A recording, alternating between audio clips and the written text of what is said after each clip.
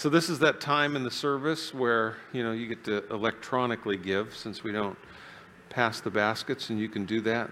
They'll put up a text there where you can send that in. And just again, thank you for your faithfulness in giving to the Lord. I love that worship song. It's so fitting for this chapter today. And I pray the Lord brings that back to you. He is so worthy to be praised. We're in a series in the book of 1 Peter. If you have a Bible handy, and I pray that you do, you could open it with me to 1 Peter chapter 2. I titled the series Hope in the Dark because, again, what Peter's writing about to those pilgrims passing through there, suffering in the world, there's similarities that they were going through that we're experiencing in our own world, in our own lives today. This is considered a general epistle when you study. There's 7 of them.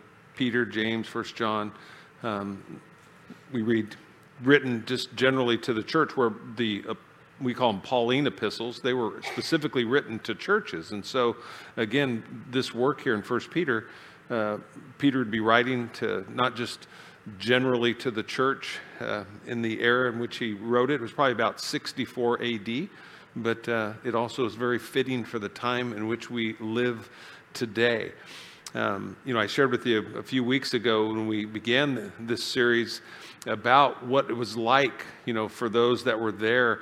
And it's really important to know the backstory because it helps make sense of what Peter was talking about to the church then. And what it would mean to us today that are going through very similar circumstances in the world in which we live. And remember, it was July of AD 64, and Rome was basically on fire. Believe that Nero had actually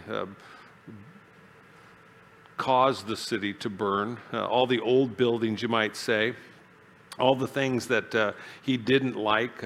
Much of the land ended up being burned. Thousands of acres, thousands of homes were destroyed. Things that we're experiencing, in California, even today.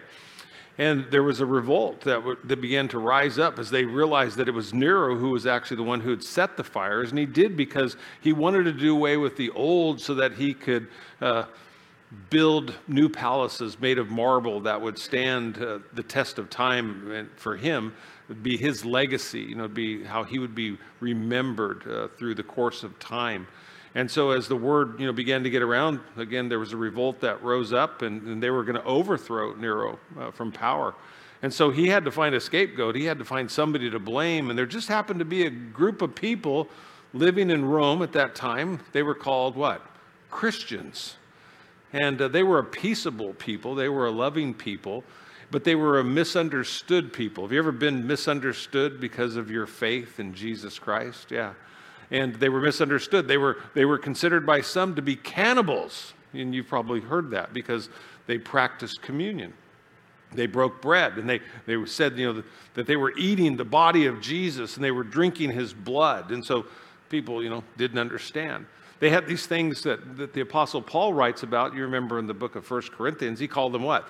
Love feast, right? So when they'd get together, they would do so to enjoy a meal together the same way that we do today as a church. We get together and we have fellowship and we break bread, and Jesus is in the center of those conversations, hopefully, and there's great fellowship. And what takes place during those love feasts, as James would write about, is that we confess our faults to one another. Instead of talking the world down, so to speak, we're open as to what's going on in our own hearts and our lives. And we're going, hey, this is what I'm going through. What are you going through? How can I pray for you? You can pray for me. And so they were very, you might say, easy prey. And so Nero began to gather up Christians. And you've read the stories where he would have these elaborate parties at his palace. And he would take Christians and he would dip them in pitch or in tar. And he would string them up on posts in his garden. He would light them on fire. That's what he used for lamps. And I think it was the cruelty of that. And it says that, he had lost his mind basically, and he would ride his chariot naked around through his garden with Christians burning at the stake. It was nothing to have Christians, you've read throughout history, thrown to the lions just for sport, just for fun. And there would also be times where he would have Christians strung up and tied behind a horse. If you've watched an old Western, where they'd tie someone who was a thief or a murderer and tie him behind a horse and drag them through town. And, well, they would do that in Rome as well, but they would do it until they died. And these are just things that, he came up with. One was said that he wrapped Christians together. He would put multiple Christians wrap them in leather and throw them in water so as it would shrink, it would suffocate them, just, torture. Just dreaming up things that he could do to torture believers. And all it was to cover himself. That's what was taking place there. And so here, that being the backdrop is what, Peter is writing to. And we think about, how does that parallel? Well, we know today that martyrdom, because of the faith, is just as prevalent today in the world. There's actually probably more people being martyred for the Christian faith in third world countries. We just don't hear much about it. But it's taking place in the world. Christians are being marginalized. You're probably finding that to be true in your own life. There used to be a day when if you filled out a resume, with joy, you would write on there, I'm a Christian. I attend the, first such and such church, in town. And that was something, that you were proud of. Now it's like, man, they say, hey, whatever you do, don't put that you have a belief in God on there because, man, you will just come under attack. And many people do. And so it's so fitting as we study through this is how do we relate to a world around us? With social media and we see, probably one of the new terms in the last months has been cancel culture, right?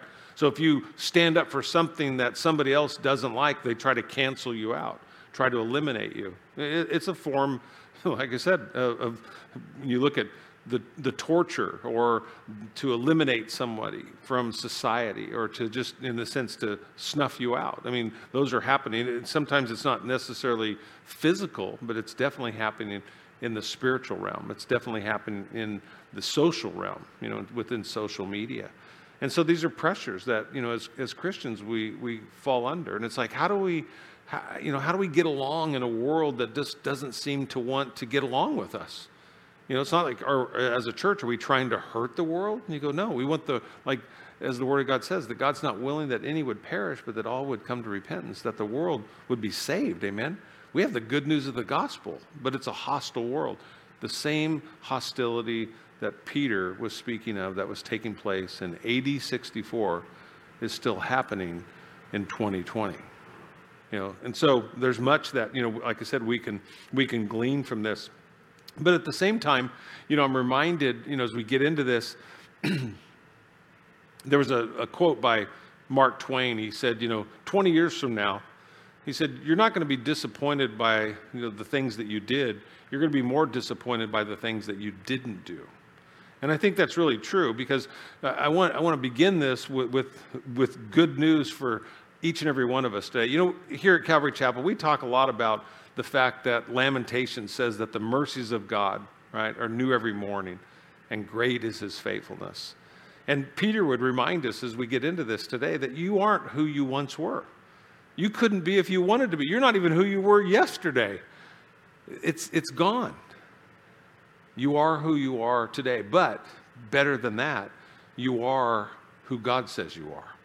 It's not what the world says you are. The world is trying to squeeze us in, and that's what Peter's reminded us. The same thing that Paul would write to the church in Rome. Remember, he said, be what? Not conform to this world, but do what? Be transformed by the renewing of your mind. Yeah. Because we're being pressed, we're being squeezed, and we feel it. We have to be honest about it. And sometimes it's painful. We lose friendships, we lose relationships, all because of what? Of what we believe about Jesus Christ. That's why we need one another. It's one of the great things that we get to see as we walk through this here. Again, look at, of all the things here this morning, we'll read this and we'll pray.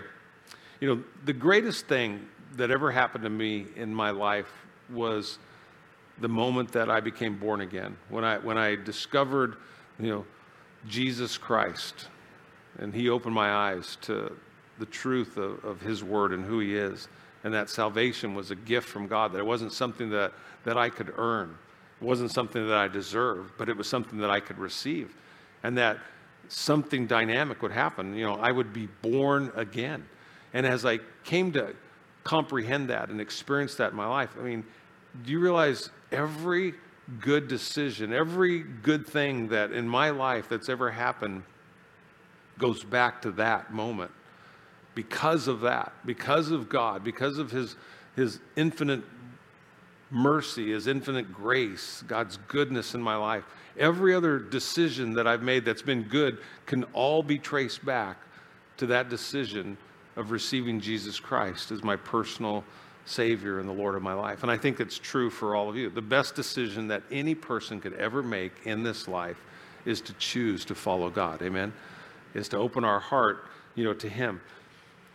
Let's read this in 1 Peter, and we'll start there this morning, and we'll jump from here. But I wanted to read this to you, and pray again, just because of the fact that I was gone 2 weeks. So you probably forgot what you ate 2-3 Sundays ago, right? So, yeah. 1 Peter 1:3, it says, "Blessed be the God and Father of our Lord Jesus Christ, who according to abundant mercy has begotten us again to a living hope through the resurrection of Jesus Christ." And let's pray. Father, I thank you.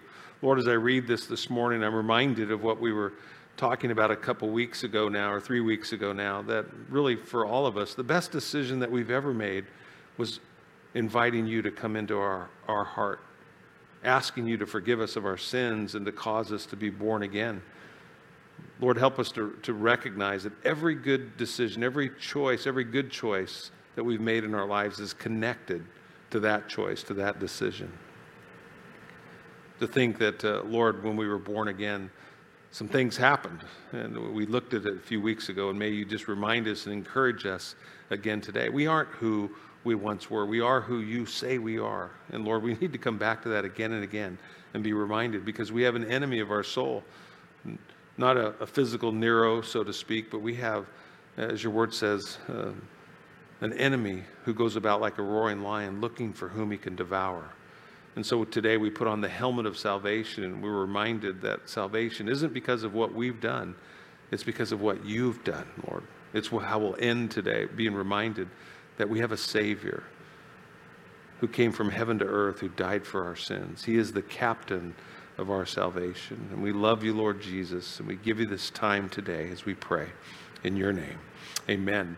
And so I shared with you, a few things, the last time that we were together here. When you were born again, there was really 3 things that happened that Peter brings out. The first was, that we are born into a living hope. And again, 1 Peter 3:4 says, "Blessed be the God and Father of our Lord Jesus Christ, again, who according to his abundant mercy has begotten us again to a living hope," not a dead hope, but a living hope through the resurrection of Christ from the dead. What's the difference between Christianity and every other religion that's out there? Is Jesus is the only one who's risen from the dead, right? Every other faith leader is dead in a tomb somewhere. Only Jesus Christ is risen from the dead. It says, to an inheritance that's incorruptible and undefiled and that does not fade away, reserved in heaven for you. You think about that. What a message that we have. Especially in a world where people feel so hopeless, that we can share with them the gospel. That what? They can be born again to what? A living hope. A living hope. In a world where things, it seems like every day, are dying and going away and being destroyed. See, what Peter's reminding us of, in light of the persecution of Nero and the things that were going on in Rome, is that, again, this isn't our home. We told them they were pilgrims. Again, what was a pilgrim or a sojourner? Was someone who this was living in recognition that this world is not their home, that we're passing through here. We need to learn how to travel light. Paul was a tent maker. Jesus said, the birds have their nests and the foxes have their dens. He said, but the Son of Man has what? No place to lay his. He didn't own any property. He was passing through. Heaven was his home. Man, if we could all get freed up in that, and how different, our lives would be. We were saved to a living hope. And what is a living hope designed by God to do? It's designed by God to motivate us, to activate us, you could say.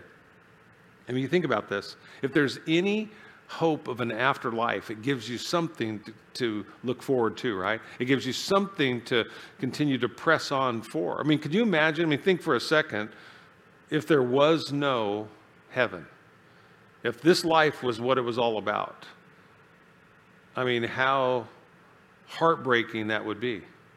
Because we see, babies die, teenagers die, people in their 20s, 30s, all the way through. And then imagine, in the truest sense, living to an old age. And usually, if you live long enough, this tent, Paul talks about the human body's a tent, it starts to what? It starts to fall apart. You ever seen a tent in a windstorm? I won't go into all the details of it, but what does a tent do in the wind? You just see it flapping in the wind. I got to believe Paul was looking at that tent flapping in the wind, and he's looking at himself, and he's going, biceps aren't as tight as they used to be, I told you the story about the guy who was going through his midlife crisis and was, I was doing the wedding, and it was the father-in-law, and he was telling me about, going through a midlife crisis and buying a motorcycle. And he was riding down the road there on Highway 1. He looked over and he saw a shadow, right? And he saw it, and he looked down, and he saw this thing, and he saw something just flapping. And he reached up, and he goes, oh, my gosh. So he said he stopped at the first gas station. He said he bought himself a man scarf. He called it a man. I go, what is a man scarf? He goes, I just found the first handkerchief. He goes, you know why bikers wear handkerchiefs? He goes, it's to tie up the chicken skin, and it was so funny, that he was sharing that. He's going, he goes, it's not like when I got my first motorcycle when I was 20, and so again, just think about this. I mean, how would that be? We're your age, you go through things, and you, whether it's illness, disease, whatever the things are, and then you die. And you go, man, that would be so disheartening. But see, we have a reminder that, hey, guess what? We're getting a new body. You're going to get to heaven. You're going to get first a resurrected body. And then when everybody's there, we're going to get what? A glorified body. I mean, I don't know. Scripture doesn't explain how all that works, but I mean, I got to imagine, for those of you that are my age or older, you get a JCPenney catalog. And it's just, you get to pick what color your hair is, what color your face is, how tall you are. You get to order yourself. You go, Lord, whatever you weren't on earth, in this, you get to be in heaven, type of thing. Now, I don't know. I'm just teasing with you. But we have something to look forward to. Amen. I mean, that's the joy of it, because without Christ, it's like Paul said, if there's no resurrection from the dead, he said, for the church, he said, we are to be pitied above everybody else because we believed a lie. When we should have just been out there doing what? Eat, drink, and be merry, for tomorrow we surely die. But we don't, because why? Because we have a hope. We have a hope of the resurrection. We have a hope of heaven. We have a living hope. But it doesn't end there. We don't just have a living hope. Look what it says there in verse 5. It says, who are kept by what? The power of God. So we have a present power. Do you know you have a present power? You don't just have a living hope and a promise of a future and a glorious future as that. You also have a present power. You have a help right now in your life. The Holy Spirit came into your life to do what Jesus said. I will pray, and the Father will send a what? A helper. A helper. And he tells, through Luke in the book of Acts, he says, wait until what? You receive power, dunamis, dynamite, dynamic power in your life. God's with you. He's in you. It says, who are kept by the power of God through faith for salvation, ready to be revealed in the time to come. His power, it's a keeping power. You don't have to fear. It's I got to hold on to Jesus. Like your salvation is contingent upon your grip. You realize your grip isn't as good as it used to be? Anybody in here besides myself have a tendency to lose things? Forget where you put it. Can you thank God that, he's like, salvation wasn't a coin like God gave it. Here's Mike, here's your salvation coin. Don't lose it. I'm like, my salvation, what did I do with it? He kept it. He has sealed us. He knows those who are his, and he's marked you for the day of salvation. You don't have to, like people go, I just got to, it's like, no, when he's coming for you, it's like, again, you can't appreciate this if you're young, because the world didn't work like that. When I was a kid, when you wanted something, or my parents would go to Montgomery Wards. We call it, you guys call it Monkey Wards, but we call it Montgomery Wards. Yeah, and we would go there, and they would buy, say, a refrigerator. But we put it on what? Layaway. All right? Because you paid cash for it. There was no credit. So you go there, and we want that refrigerator. So they would put a sticker on it that would say sold, right? And it would have my parents' name on it. And I remember going down there sometimes and just standing next to it, They didn't put it away. They just left it out there until, people could dent it. If you had somebody that didn't like you, they could come down, hey, there's Clint, kicking your refrigerator, But they would leave it there until you picked it up. But it was yours. And the Lord always brought that to my mind. It's like when you opened your heart to him, he sealed you for the day of salvation. You're still here. But guess what? You belong to him. He's preparing a place for you. You're like a refrigerator, but better. And when he's ready for you, he's got a spot, and he'll take you in. But it doesn't end there. It just keeps getting better. In 1 Peter chapter 1, verse 8, we also have a rejoicing love. We talked about that. It says, whom having not seen you love, though you do not see him, yet believing you rejoice with joy inexpressible and full of glory. See, there's something about knowing that you're loved, when you really have that sense that you're loved.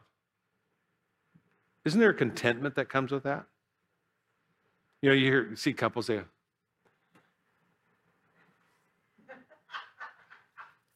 I don't need anything but you. Seriously, it's like the mushy, fun things, that we say, when you fall in love, I'd tell my wife, honey, I could die right now. This is it. This is it. And but there is something with love, right? That there is a peace that comes with that. There's a joy that comes with it. People walk, like when somebody, if you're a parent and your child falls in love for the first time, if you can't remember when you fell in love for the first time, maybe that was a long time ago. But but like your kids, they come home, they're like, what? You go, you're in love, aren't you? No, you can't hide it. There's just a joy. Or it's like when a woman finds out she's pregnant and wants to be. There's a joy. There's just this glow. It's like, you're pregnant, aren't you? Yes. Because it's a love. And it's like that. He says, though you don't see him yet believing, you rejoice with joy inexpressible. You go, I just can't say it. My life is just different, when I open my heart to Jesus. And it's like, things don't really matter. I was having lunch with John Border on Thursday. And John's one of those guys. I have known John since back when I was doing youth ministry. And John used to have this saying. He'd say, I'm not holier than thou. We both came from a Catholic faith. He goes, I'm not holier than thou. I'm just holier than I used to be, type of thing. We're works in progress, right? But I so appreciated, I was watching him. I didn't know what he was doing. We were meeting at like 12:15 or something, and it was 12:15, and I see John walking like back to his truck, and I'm just pulling in, and I'm like, man, I'm not even late like I normally am, and it's like, and he's leaving already, and he walks, and then he kind of takes a couple steps back towards me. He's like this. He's walking away to the truck, and he turns around, and he comes back, and he goes like this again, and finally he comes back, and I go, John, what's going on? He goes, oh, this guy backed into my truck.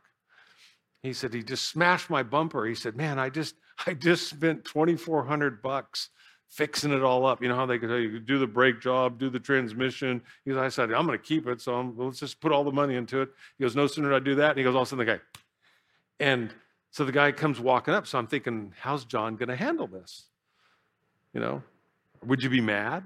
Guy just plowed into your truck that you just spent all this money on. And John's like, hey, man, he goes, it's cool. He says, it's an accident. And he goes, things happen, and so they exchanged information and started talking about Jesus. Well, the guy says, well, my boss is a Christian. He's actually on a missions trip right now. And so the whole focus of the conversation wasn't even about the bumper. Matter of fact, John had to go back and check. He's like, did I get the guy's information?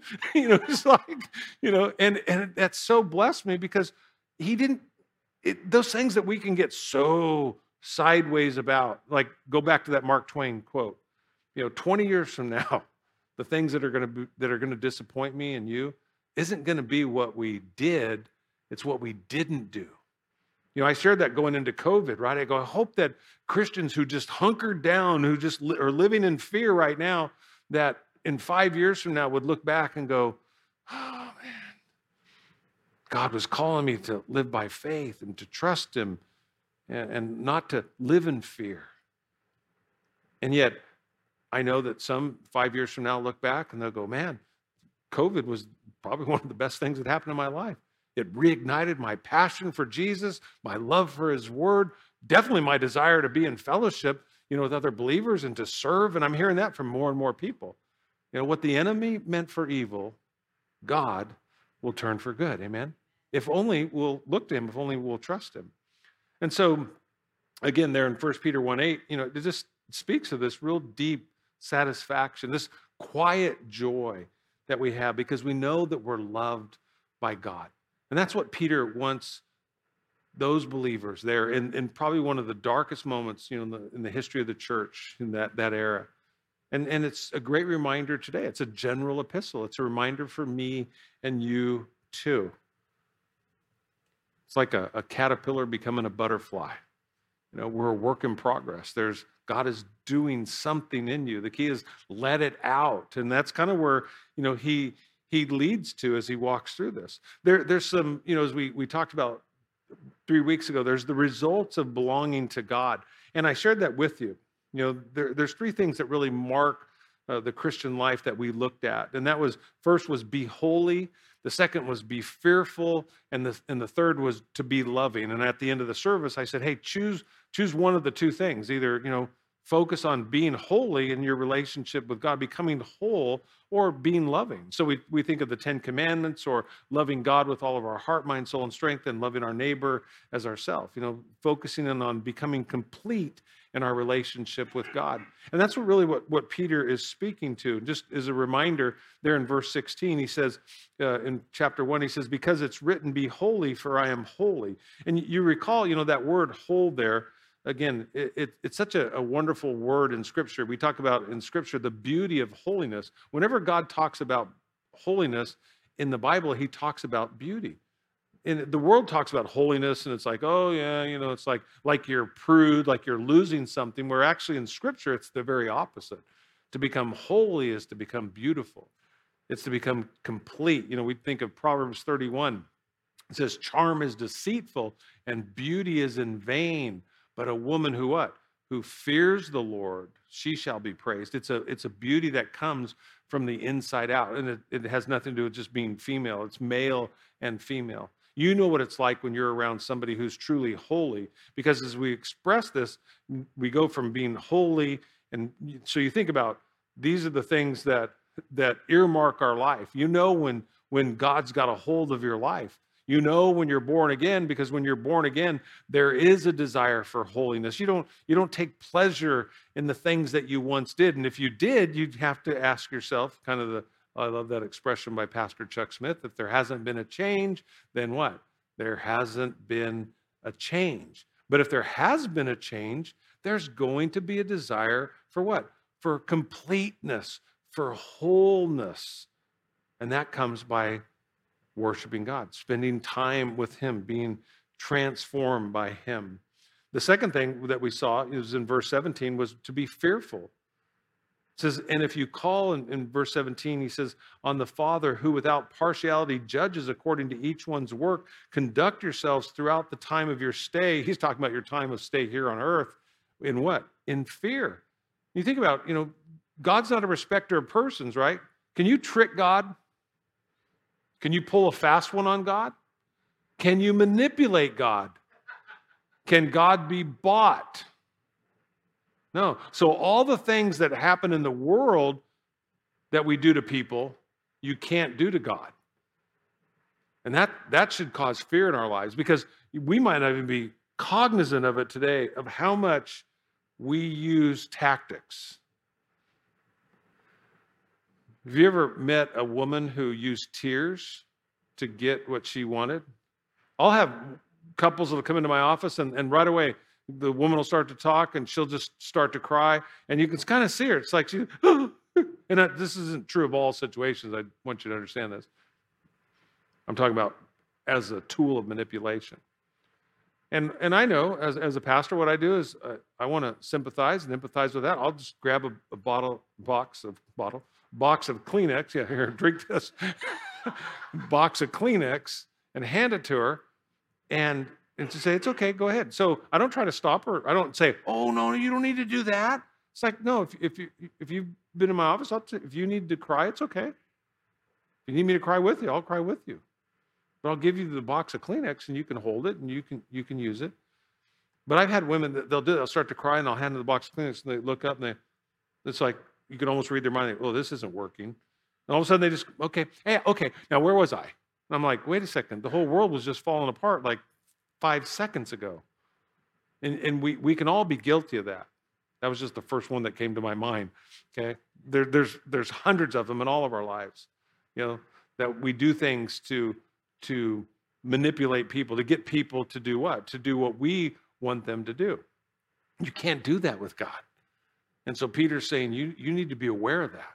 And he's not a respecter of persons. So don't think if you're faking everybody else out, that's the old expression of you can fool some of the people some of the time, but you can't fool God any time. And it's so true, is that you go, he's going to deal with it because he loves you. Just read the book of Hebrews. He will chasten every child that he receives because he cares about you. He loves you. He loves you just like you are, but he loves you too much to what? Leave you the way that you are. Yeah. And the third thing that we looked at was in verse 22, where Peter says, since you have purified your souls in obeying the truth through the Spirit and sincere love of the brethren, love one another fervently. And that's what we talked about, loving one another fervently with a pure heart. And so here Peter takes us through these things, and look what he begins in chapter 2 there in verse 1. He says, therefore, and it's an interesting word, therefore, whenever you see the word therefore, you should stop. And you should say, why is that word therefore? And you think, what is he doing? And he's saying, everything that I've just told you about you being chosen of God, and because you're elect of God, and that you belong to God, these are the things that you should do. They're not works. It's the natural outflow of your life because of who you are. That's why I titled today's message, Be Who You Are. See, a Christian, by definition, a Christian is a little Christ. That's what the definition, when somebody goes, what is a Christian? Well, very simply, a Christian is a little Christ. We aren't Christ, we are a little Christ. And so you look at this, he says, therefore, laying aside all malice. So again, for you and I to lay hold of something, sometimes, have you ever wanted to take hold of something? In order to take hold of something, you had to let go of something in your life? We have to reprioritize our lives a lot of times, right? You want to do something, so you go, well, in order for me to do that, I got to give up this, right? I got to let go of this. And that's exactly what Peter's saying. There's things that we all need to let go of in order to lay hold of. So he says, therefore, laying aside all malice, all deceit, hypocrisy, envy, and all evil speaking, as newborn babes, desire the pure milk of the word that you may grow thereby. For if indeed you have tasted that the Lord is gracious. You think about that. See, in 1 Peter 1, 2 through 5, this is what happened. Remember, he said, elect according to the foreknowledge of God, the Father, in sanctification of the Spirit, for obedience and the sprinkling of the blood of Jesus Christ, grace to you and peace be multiplied. Blessed be the God and Father of our Lord Jesus Christ, who according to his abundant mercy has begotten us again to a living hope through the resurrection of Jesus Christ from the dead, to an inheritance that's incorruptible, undefiled, that does not fade away, reserved in heaven for you, who are kept by the power of God through faith for salvation, ready to be revealed in the last time. So he says, therefore, therefore, because of all this, therefore, you need to do what? You need to let go of some stuff. And you look at that list there. Is there any of those things in your life today? Even knowing that everything is true, that God has saved you, that you're the elect of God, that you belong to him, that there's a place being created for you in heaven. But he says, but you need to lay aside malice and deceit, hypocrisy, envy, and all evil speaking. Is that prevalent in your life? You think of, the word malice there. It's a general word for ill will. Do you have ill will in your heart towards anybody? Yeah, you need to let go of that. That's taken up space. It's taken up useful space in your life. How about deceit? Peter was a fisherman. You know what deceit is? Because he understood this. It means to bait a hook. And you think about that. You put a worm over the hook to do what? To hide it. Because what are you doing? You're lying to the fish. You're tricking the fish.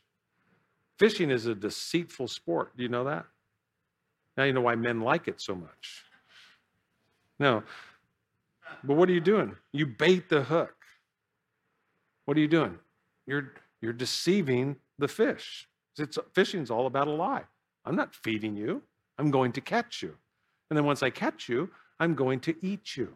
Yeah. But it's a sport. And you think about it. So what is it in a human sense? It's to play a trick on someone to get them to give you what you want or to get your way. That's what being deceitful is. How about hypocrisy? We all know what hypocrisy is, right? It means to wear a mask. In Greek language, you think as a play, the actors would put on a mask and they would either have a smiley face or have a frown or whatever it would be, but it was a mask. And it says, we all get that. We know what hypocrisy is. Do you ever put a mask on? Do you ever present yourself? If you have a social media account, it's probably true. I don't know too many people that get up in the morning, and take their phone and go, this is me today. We wait, and you again, because of, chicken skin, old people don't take pictures from down here. You don't. You just look. They're all up here. It's not like just even in front of you. It's way up there. Some people you get one of them things and it's way out there, the camera. We get it. We present ourselves in a way that we're really not, Yeah. Are we guilty of it? Yeah. And what is Peter saying? Hey, quit playing the hypocrite. Be who you are. God loves you just like you are. The world, how many times do I have to tell you? The world will what? It's going to use you. It's going to abuse you. And then it's going to lose you. That is the way of the world. But you have a God who knows everything about you. He knows warts and all, and he loves you. And why are we then being drawn to everything and everybody else? That's the question. Again, 20 years from now, Mark Twain hit it right on the head. It's not going to be what we did do. It's what we didn't do. It's the opportunities to draw close to the Lord. How about envy? This is probably the hardest sin for Christians to confess, is our envy. We watch somebody else being blessed and we're envious of what they have, or we get mad. Somebody gets something new and you get mad. Why? We become like Judas Iscariot in those moments, envious of other people. Or just, joyful when there's misfortune, in somebody else's life due to envy. How about evil speaking, or a better term, slander? Talking somebody else down, gossiping, taking a cheap shot at them in a conversation, or just not finishing this. Well, I could tell you, man, I'm not. Leaving a cloud, over somebody else's life. Peter says, but no, instead, what we need to do, in verse 2, he says, as newborn babes desire the pure milk of the word, that you may grow thereby, if indeed you have tasted that the Lord is good. As newborn babies desire, you think about that, they crave milk, right? Yeah, actually speaking of newborn babies, hey, do you guys have that picture?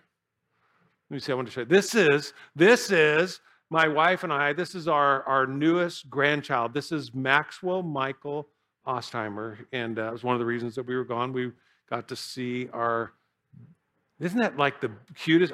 I've said this before. When Lee and I had children, I mean, we had babies, and I was like, babies aren't that cute. This kid's cute. This is the best we've ever done. I mean, go back to that one. Look at that. That's like, you can't find a cuter baby than that. Okay, where were we? All right, anyway, as newborn babies desire, man, we were over there yesterday, and Maxwell was screaming to the top of his lungs, those little lungs. But I tell you, little lungs can be piercing, right? Why? Because he was hungry. And so Lee got a bottle, and she's there with him. The next thing you know, she changes him, and she's holding him, and he's out like a lamp. As newborn babies desire, crave, and he was craving, and he lets you know when he's craving. Do we have that same kind of craving for the Word of God, in our life? I mean, think about this. And there's no accidents with God. When is the greatest growth that takes place in a baby's life? It's from birth to 3 years of age, right? That's the greatest development. What are they predominantly doing from birth to almost 3 years old? They're breastfeeding. They're being breastfed. There's something about the pure milk, that brings about the development of life. And God is telling us in his word, as a newborn babe craves and has to have, milk. We used to have a campaign on commercial. It was everybody needs milk, or milk does a body good, right? The milk of God's word. It's not just the elementary things. I mean, you can have a steak. People, I always love this. Yeah, I'm not into the milk anymore. I'm a steak guy now because I've been walking with Jesus, this long. Milk, meat, okay. All right, bozo. Watch this. They start eating their steak, and guess what happens? Who needs milk now? You go, they all go together. It's like, we get so proud, so pompous in this. Like, no, the milk of God's word, we should crave that. That's what he said. Yes.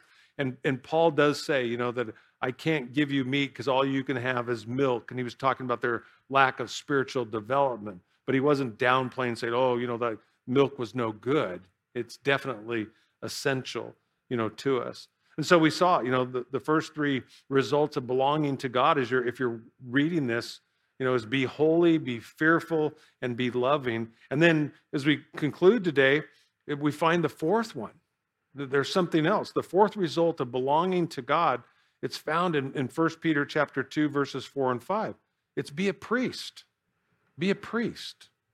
And we have to talk about that because you go, that doesn't sound be a priest. But no, he saved each and every one of us. We are called to a priestly office. We have a priestly duty here. He says, coming to him as a living stone, rejected indeed by men, but chosen by God and precious, you also, as living stones, are being built up a spiritual house, a holy priesthood, to offer spiritual sacrifice acceptable to God through Jesus Christ. See, the Jews had the temple. And so what Peter's doing is he's putting Christianity on the same level as Judaism. He says, you have a temple, we have a temple. Okay, yours is stones figurative, literally. Ours is figuratively. It's living stones that are being built up together. You have a priesthood, we have a priesthood. And so they can make the connection here. And I pray that, we do as well.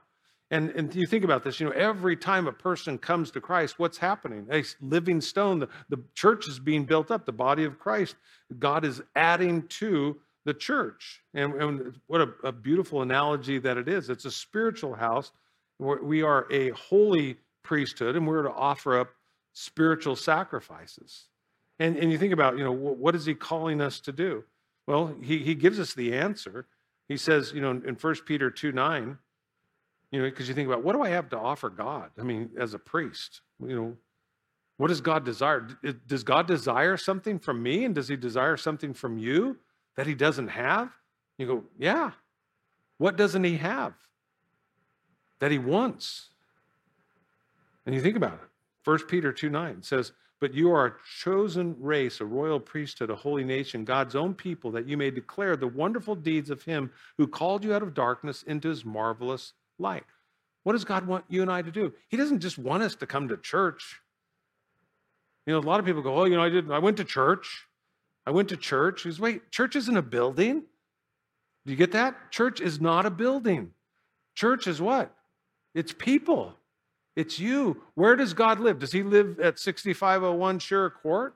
No. He lives in your heart. He's with you everywhere that you go. So you go, what does he want you to do?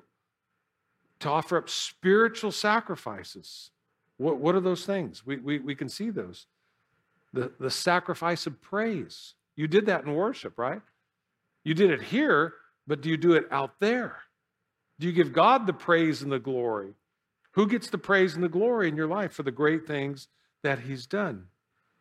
Is it a sweet-smelling aroma, a fragrant offering? See, what is worship by definition? Think about that for a second. Worship means to declare someone's worth. That's what you do. When you worship something, you are declaring their worth. There's another expression of worship means to turn and to kiss. You think about it, there's a beautiful thing with worship and what God's called us to. And so just very quickly here, just some things, if you're a note taker, you might write these down. You know, what can we offer God that belongs to us that we can give to him? And like I said, first and foremost, you can sacrifice your body. Your body. That's the thing that happens, in a marriage relationship. It says, and the two became one. Is when we give our heart to Jesus Christ, we give him our body, that my life is no longer my own. It's whatever God wants to do. We sacrifice our bodies. Like we shared that in Romans chapter 12, verse 1. It says, I beseech you, therefore, brethren, by the mercies of God, that you present what? Your body. Your body as a living sacrifice. Again, so your body's important, right? I mean, when you're here and you're serving, because that's a lot of what goes on, when you're serving the kingdom of heaven, your body's there. It's one thing to say, hey, I support you, but there's another thing to show up, to take part, to be there. The church cannot be the church just completely by social media. Virtually impossible. And the writer of Hebrews explains it. It says, don't forsake the gathering together, which, he says, is common with some. But we're to come together and to what? To love each other and to stir each other up, to love and to good works, to help each other. You ever been in a situation where you needed help? Usually it comes in the form of a person, right? Somebody helps you. Yeah. So we're saying, God, here's my hands, here's my feet, here's my mouth. It belongs to you. I give you my life. Is that what you did when you were born again? Did you give him your life? He gave his life for you. Our reasonable act of worship is that we would give our life to him. Second is the sacrifice of praise. Hebrews 13, verse 15 says, let us continually offer the sacrifice of praise, which is the fruit of our lips. So what are we doing? We're singing it. We're saying it. God, you're awesome. I love you. I believe in you. I trust you. Verse 16 in Hebrews 13 goes on. It says, and do not forget to do good and to share, for which such sacrifice God is well pleased. Yeah, sharing our life. Paul, to the church at Corinth, 2 Corinthians 8:24, show them the proof of your love and the reason for our boasting in you. Living out your faith. The third, you can sacrifice your life through your giving. Every time that we give financially, Philippians chapter 4, Paul talks about it being an acceptable sacrifice that's well-pleasing to God.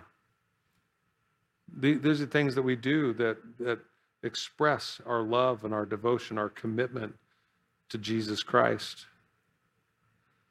And the rest of the chapter goes on, and he's dealing with very practical things, how to live out what God is working in you. You can read that in verses 11 and 12. How we should respond to even the government that's around us. We'll take a look at that, next week. It's so fitting. But the end of it really is what I want to draw your attention to.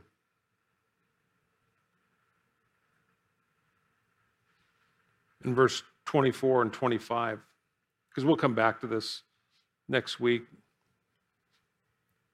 But he says, in verse 24, he says, who himself bore our sins in his own body on a tree, that we, having died to sins, might live for righteousness, by whose stripes you were healed. It says, for you were like sheep going astray, but you have now returned to the shepherd and the overseer of your souls.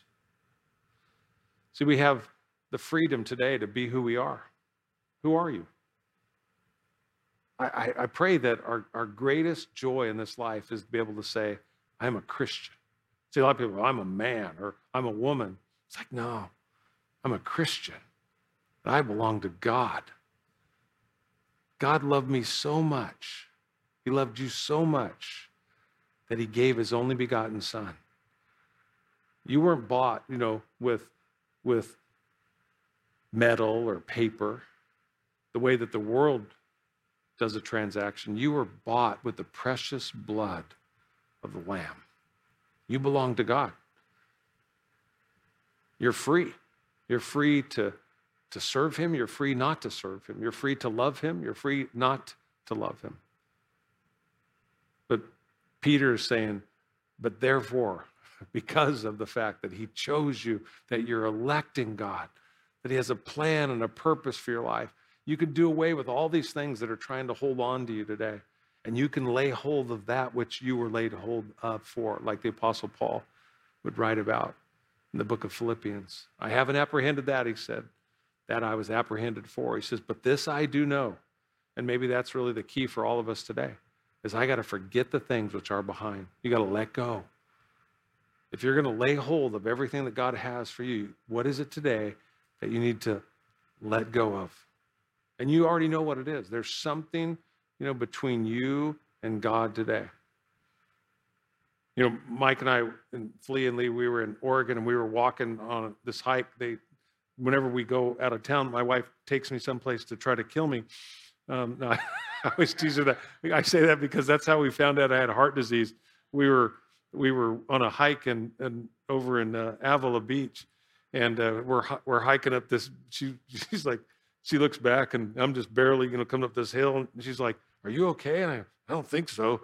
And I come back home and find out that I have 90% blockage in the left anterior descending artery, which is the one they call the widowmaker. And so we laughed about it because my wife was trying to kill me. It's like we didn't know anything about it. But so whenever we go on a hike, I just live with this fear that somebody's trying to kill me. So we're on this hike and we're coming back and we're there. The girls are talking about the study in Moses. And they're talking about the life of Moses and stuff. And Mike's talking with Flea and Lee about that. And he says something to me about Moses and him having on his sandals. And I think he said something to the effect like, or Flea said, why did, would God tell him to, take off his sandals for where he stands as holy ground?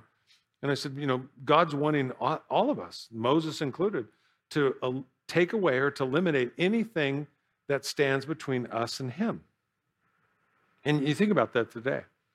When Peter, here in chapter 2, and he's going, put away all these things. If you're going to lay hold of all the things that God has for you, you're going to have to let go. What is the thing that's coming between you and Jesus? And he's going to eliminate that thing. Eliminate that. Get it out of your life. And the reminder of that is there at the end of the chapter. And he says in verse 25, he says, for you were like sheep going astray, but have now returned to the shepherd, and the overseer. He's the bishop of your life, of the overseer of your soul. Is get rid of those things. Come back to Jesus. Be reminded, and again, he was talking to people that were suffering tremendous persecution. He's going, don't look at the emperor. Don't look at the king. Don't look at your circumstances. Don't look at all this. Let go of this bitterness that so easily can entangle us and snare us, and fix your eyes back on the prize. Fix your eyes back on the prize.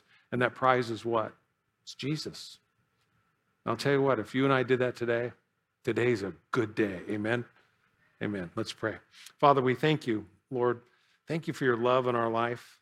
Thank you that, Lord, today, as a Christian, as a child of God, Lord, you've set us free. We don't have to be hypocrites. We don't have to wear a mask. Lord, you've saved us. You've loved us. Lord, you're preparing us, Lord, with a hope and a future. There's something better. We're pilgrims just passing through. Lord, help us to be and to enjoy what it is to be a Christian, to be a tiny Christ. Lord, people knew you because you were holy. They recognized you, Lord, because you were loving. And Lord, may you work in each of our lives this day, a greater holiness, a greater sense of your love and your purpose, Lord. Everything you did was motivated by love. Everything that you did was pure. May those things be said of our lives as well as we pray. In Jesus' name, amen.